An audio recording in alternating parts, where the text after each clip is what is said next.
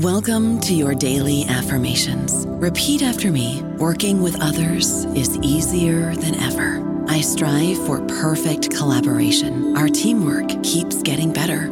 Yeah, affirmations are great, but Monday.com can really get you the teamwork you desire. Work together easily and share files, updates, data, and just about anything you want all in one platform.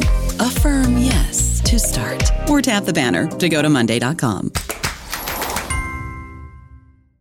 With Lucky Land Slots, you can get lucky just about anywhere. Dearly beloved, we are gathered here today to... Has anyone seen the bride and groom?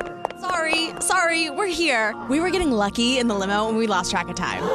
No, Lucky Land Casino, with cash prizes that add up quicker than a guest registry. In that case, I pronounce you lucky. Play for free at LuckyLandSlots.com. Daily bonuses are waiting. No purchase necessary. Void where prohibited by law. 18+. Terms and conditions apply. See website for details. Hello, everybody. This is Marshall Poe. I'm the editor of the New Books Network, and I'd like to tell you that we have a new and improved website. It has 2 new features that we think you'll love. One of them is a vastly improved search engine, so that when you type in keywords, you'll get a bunch of episodes really quick. The other is the ability to create a listener account. And in that listener account, you can save episodes for later listening. So you can create a kind of listening list. We think these features are neat and we think you'll enjoy them. Please visit the site today. Welcome to the New Books in Political Science podcast. My name is Heath Brown, and today I'll be talking to Jeanine Kraybill, who is the author of Unconventional, Partisan, and Polarizing Rhetoric, How the 2016 Election Shaped the Way Candidates Strategize, Engage, and Communicate. The book is recently available, published by Lexington Books. Jeanine, how are you doing today? I'm doing well. How are you? Yeah, I'm great. It's so nice to have read your book, read the book with so many great authors in it. You've written some of the chapters. Others have written some of the chapters, and it's a pleasure to have you on.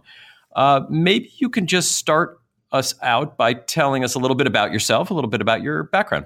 Sure. Well, I am an assistant professor of political science at California State University, Bakersfield. I'm also the pre-law advisor for the department. I graduated from Claremont Graduate University in 2015 and then came to Bakersfield. And my main area of study is religion and politics. And then I also study and teach in regards to government institutions, specifically the presidency and the Supreme Court. Great. Apropos very much for the book that you have put together.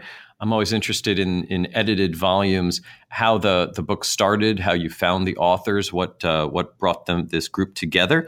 Would you talk a little bit about this before we get to the actual substance of the book, how you put the book together? Yes. So the 2016 election and primary season, obviously, there was this sense, I think, among many of us in academia and also the public that the rhetoric of this process felt different. It felt strong. At times, it felt unusual and divisive. And looking at other scholarship that has studied political communication from elites and its influence on public opinion, I started to think to myself, well, I wonder if, we can unpack this a little differently. If now, especially with new forms of social media, there's something different going on with political communication. And how is that now engaging a very pluralistic group of voters, since the 2016 election was the most pluralistic group of an electorate that we had ever had? And so I started to look into other scholars who had done some work on political rhetoric, or people that I had known from either conferences or even my own graduate study program, and seeing if they were noticing some of these same things, some of these same feelings myself or others in the public were having. And so that brought together a series of ideas in forms of, well, how are we going to study the various language and rhetoric that was employed during the 2016 election? And how are we going to look at how it impacted the way that those candidates present themselves, as an outsider versus an insider, the tone that they are going to be delivering their campaign message, How is it going to impact voters, whether that's, men versus women or Latinos versus African Americans?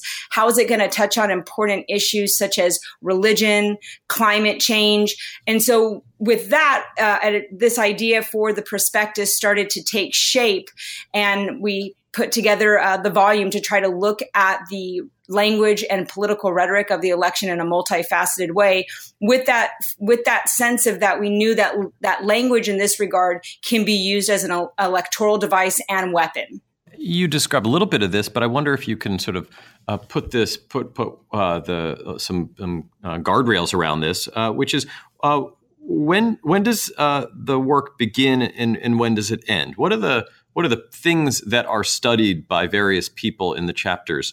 How early and how late are we talking about? And what are the kinds of things that people focus on? What types of communication? Sure. Well, the first substantive chapter is really kind of where I would start to put that guardrail. And that's by Hoffman, Lemaire, and Howard. And they start off discussing the Iowa primary, since it is the first of the caucuses and the primaries. And so the book essentially starts the first couple of chapters looking at how it was that candidates presented themselves in the primaries. And then it starts to work towards actual coverage of the candidates in the election. And then the last several chapters analyze Donald Trump, more specifically, also Hillary Clinton, but more so Donald Trump on Twitter through Election Day. And so the range or scope of the book starts with the primaries and goes through November of the 2016 election. Now, you've co-authored one of the chapters in the book on the, quote, God strategy. I wonder if you could talk a little bit about what a God strategy is and how it was employed in 2016. Sure. Well, we took theoretically or were influenced theoretically by Domke and Coe's work on the God strategy. So that was in some ways our theoretical guide. And the idea with the God strategy, per Domke and Coe, who coined this, is the idea that politicians carefully use religious language to connect with faith-based voters. And they utilize religious language in rhetoric in a way that is an electoral strategy and can be a weapon. And there's four main categories that they say that the God strategy can be employed. Political preach, directly speaking the language of the faithful. The second would be God and country. So fusing, religious beliefs and religious rhetoric with patriotism.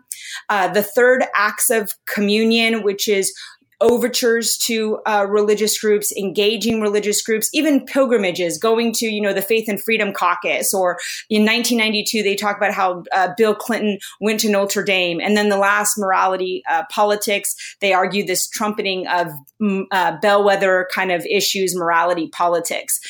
And so being that we were also looking at emerging platforms of where political discourse was taking place, and how, and over the last 10 years, in some ways, some argue to have a successful campaign, you have to be on media, you have to be on Twitter as a candidate. So we looked at that platform, and we looked at from the time that Hillary Clinton and Donald Trump both respectively announced their candidacies through Election Day. And we used a very similar word list that Domke and Coe did.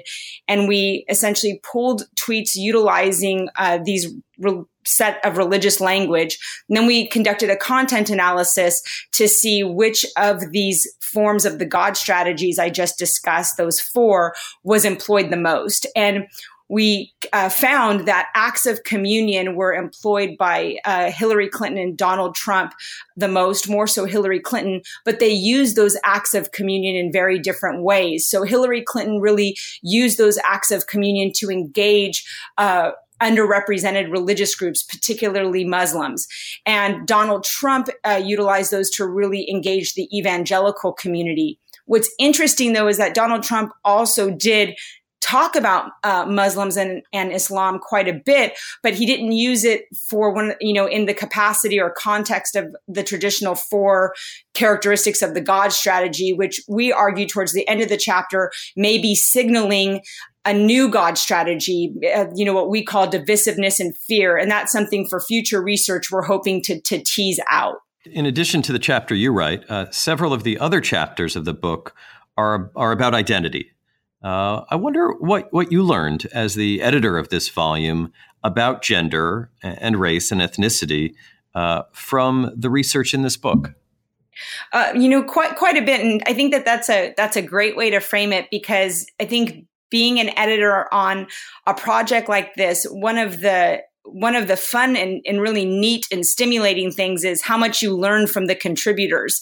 And so there were several things. One is the chapter by Carrie Scully. She looks at over 8,000 articles. It's the chapter titled, essentially, Why Aren't You Smiling? And she looks at over 8,000 articles and their coverage on the candidates. And she showcases essentially, and her findings demonstrate that, women still receive a bias in coverage when it comes to mainstream newspaper articles, that maybe that bias isn't as overt as we've seen in prior times, but that it still exists. And one of the main biases she found was that female candidates, their viability really gets challenged. And this is done by not referring to them in their professional capacity, but more so as their married capacity. So, for example, someone like Hillary Clinton wasn't referred to nearly as much as Secretary Clinton as she was referred to as Mrs. Clinton, or spoken about also in the context of her husband, Bill Clinton. And then other things too, very similarly with Carly Fiorina. And so I felt that was interesting, because that's still much of a debate that's happening in terms of gender bias with candidates in media coverage. Another thing that I thought was very interesting in Dr. Ivy Cargile's chapter, she looks at how it is that Hillary Clinton, not being a descriptive representative of African American females or Latinas, really became a representative for them when it came to important issues such as reproductive rights or immigration. And that sense, like, for example, specifically looking more at Latinas, the immigration issue was fairly salient, that her position with them resonated. So various things like that I thought were interesting, because they demonstrated that even though there wasn't a woman of color that was the candidate, that Hillary Clinton spoke to those two groups of women more so than white females. And I thought unpacking those nuances was very interesting. If rhetoric is significant, there must be a relationship to outcomes and voting. I wonder if you talk a little bit about how the kind of rhetoric and the kind of communication that defined 2016 was related to who won and who lost, and who voted and who didn't vote. Well, I think going back, for example, to our discussion on the God strategy, one of the things that was difficult was there wasn't one continuous or uniform poll that captured public opinion's feelings about issues like terrorism. But from our analysis, it's suggestive, but we were able to suggest that, when there were, for example, terrorist attacks and Donald Trump took to Twitter and spoke about Muslims or Islam in a radical or extreme way, and then called out Barack Obama for not calling it what he felt it was, Islamic terrorism, or Hillary Clinton not calling it by that name, that you did see spikes in public opinion polls among the American people showing that they had concern about issues of security, about issues of terrorism. And I think that we could start to see a bit of a pattern with some of the analysis that divisiveness and fearful rhetoric did resonate with groups of the American electorate. I also think, like, for example, going back to Ivy Cargile's chapter on representation in Hillary Clinton, we know that, over 90% of African-American female voters voted for Hillary Clinton, and almost 70% of Latina voters voted for Hillary Clinton. And I think her rhetoric and her message resonated more with them and was more salient with them than other candidates were. And so I think that those types of instances is where we could see that rhetoric is impactful. It can engage and influence the electorate in the sense of how they're feeling about particular issues and who they think is going to represent their interests best. Now, at the start of our conversation, what you suggested was that sort of some of the motivation to put this book together was how unusual or different 2016 felt than in previous years. Now, some of what you've said so far sounds like what has happened in the past, especially related to issues of gender and race and ethnicity. I wonder if you could maybe summarize what the difference was, or is it a difference of magnitude or of medium? Where would you point to in the book to show the real difference that we saw in 2016 from 2008 and 2004 to earlier elections? Sure. I think that, I think that our elections here in the United States always seem divisive. And you hear a lot of rhetoric of people suggesting that this is one of, when an election comes around, that this is the most negative or this is the most ugly. And so we do see a pattern where, after elections, people, or during the course of them, people seem to say that. But I think that particularly because we had such a stark difference of this notion of establishment candidates versus non-establishment candidates and outsiders versus insiders, that really seemed at times to be at center stage, and that created a different feel of the election. And the Hoffman chapter discusses that and shows that at least in Iowa that voters in that primary were essentially primed for an outsider candidate. And they essentially even look at, traditional caucus goers that engage, more regularly in that primary process were more likely to vote for candidates that presented themselves as an outsider candidate. And I think that even, flows in over into the rhetoric, for example, that we saw candidates like Donald Trump use, not necessarily employing, traditional means of how we would engage other groups. So, for example, how he was in regards to his rhetoric towards Muslims, making sure that he was distancing himself from how Hillary Clinton and Barack Obama, saying he's calling it like it is, saying it like it is. And I think that it was just a more heightened set of difference. I think that because we had not seen a candidate like him before, it permeated the entire tone of the election. And I think the various chapters in the volume capture that. And then I also think, though, that it led to the question, well, then is he, Donald Trump, with his tone and with the way that he's communicating on Twitter, which we haven't really seen a presidential candidate do and now president do, is that leading the media coverage? And that last chapter by Chris Hayes discusses some mixed findings there. So I still think that, a year passed into the election, there's still more questions and future research to be developing from where we've started. Now, with the future in mind, I wonder if you could look ahead and do some prognostication for us.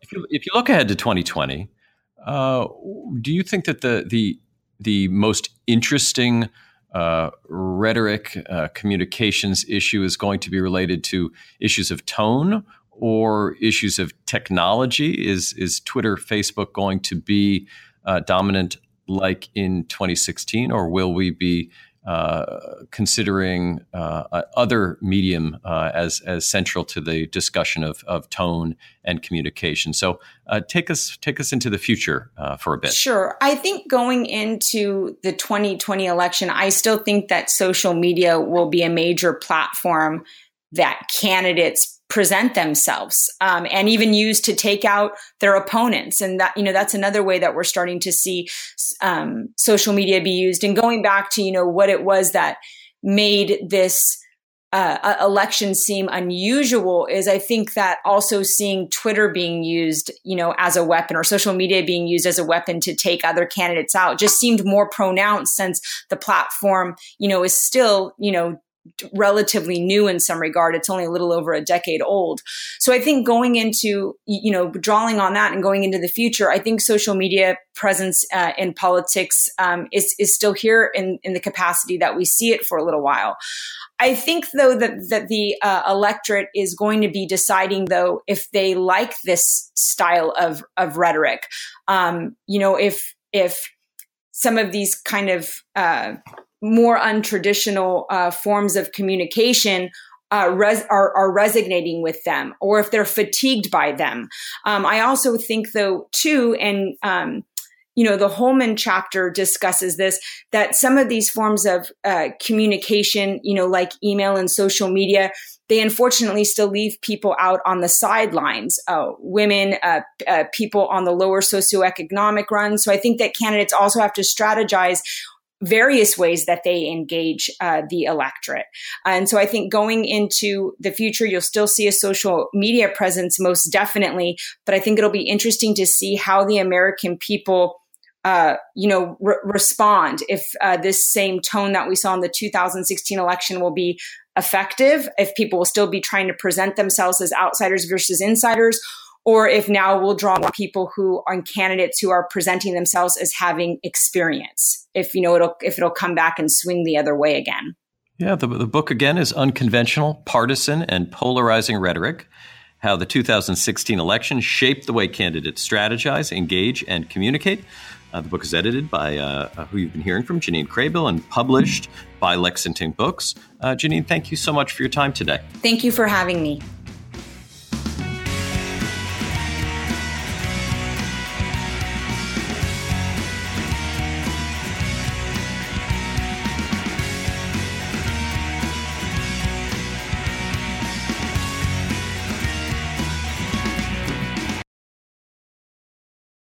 With Lucky Land Slots, you can get lucky just about anywhere. Dearly beloved, we are gathered here today to... Has anyone seen the bride and groom? Sorry, we're here. We were getting lucky in the limo and we lost track of time. No, Lucky Land Casino, with cash prizes that add up quicker than a guest registry. In that case, I pronounce you lucky. Play for free at LuckyLandSlots.com. Daily bonuses are waiting. No purchase necessary. Void where prohibited by law. 18+. Terms and conditions apply. See website for details.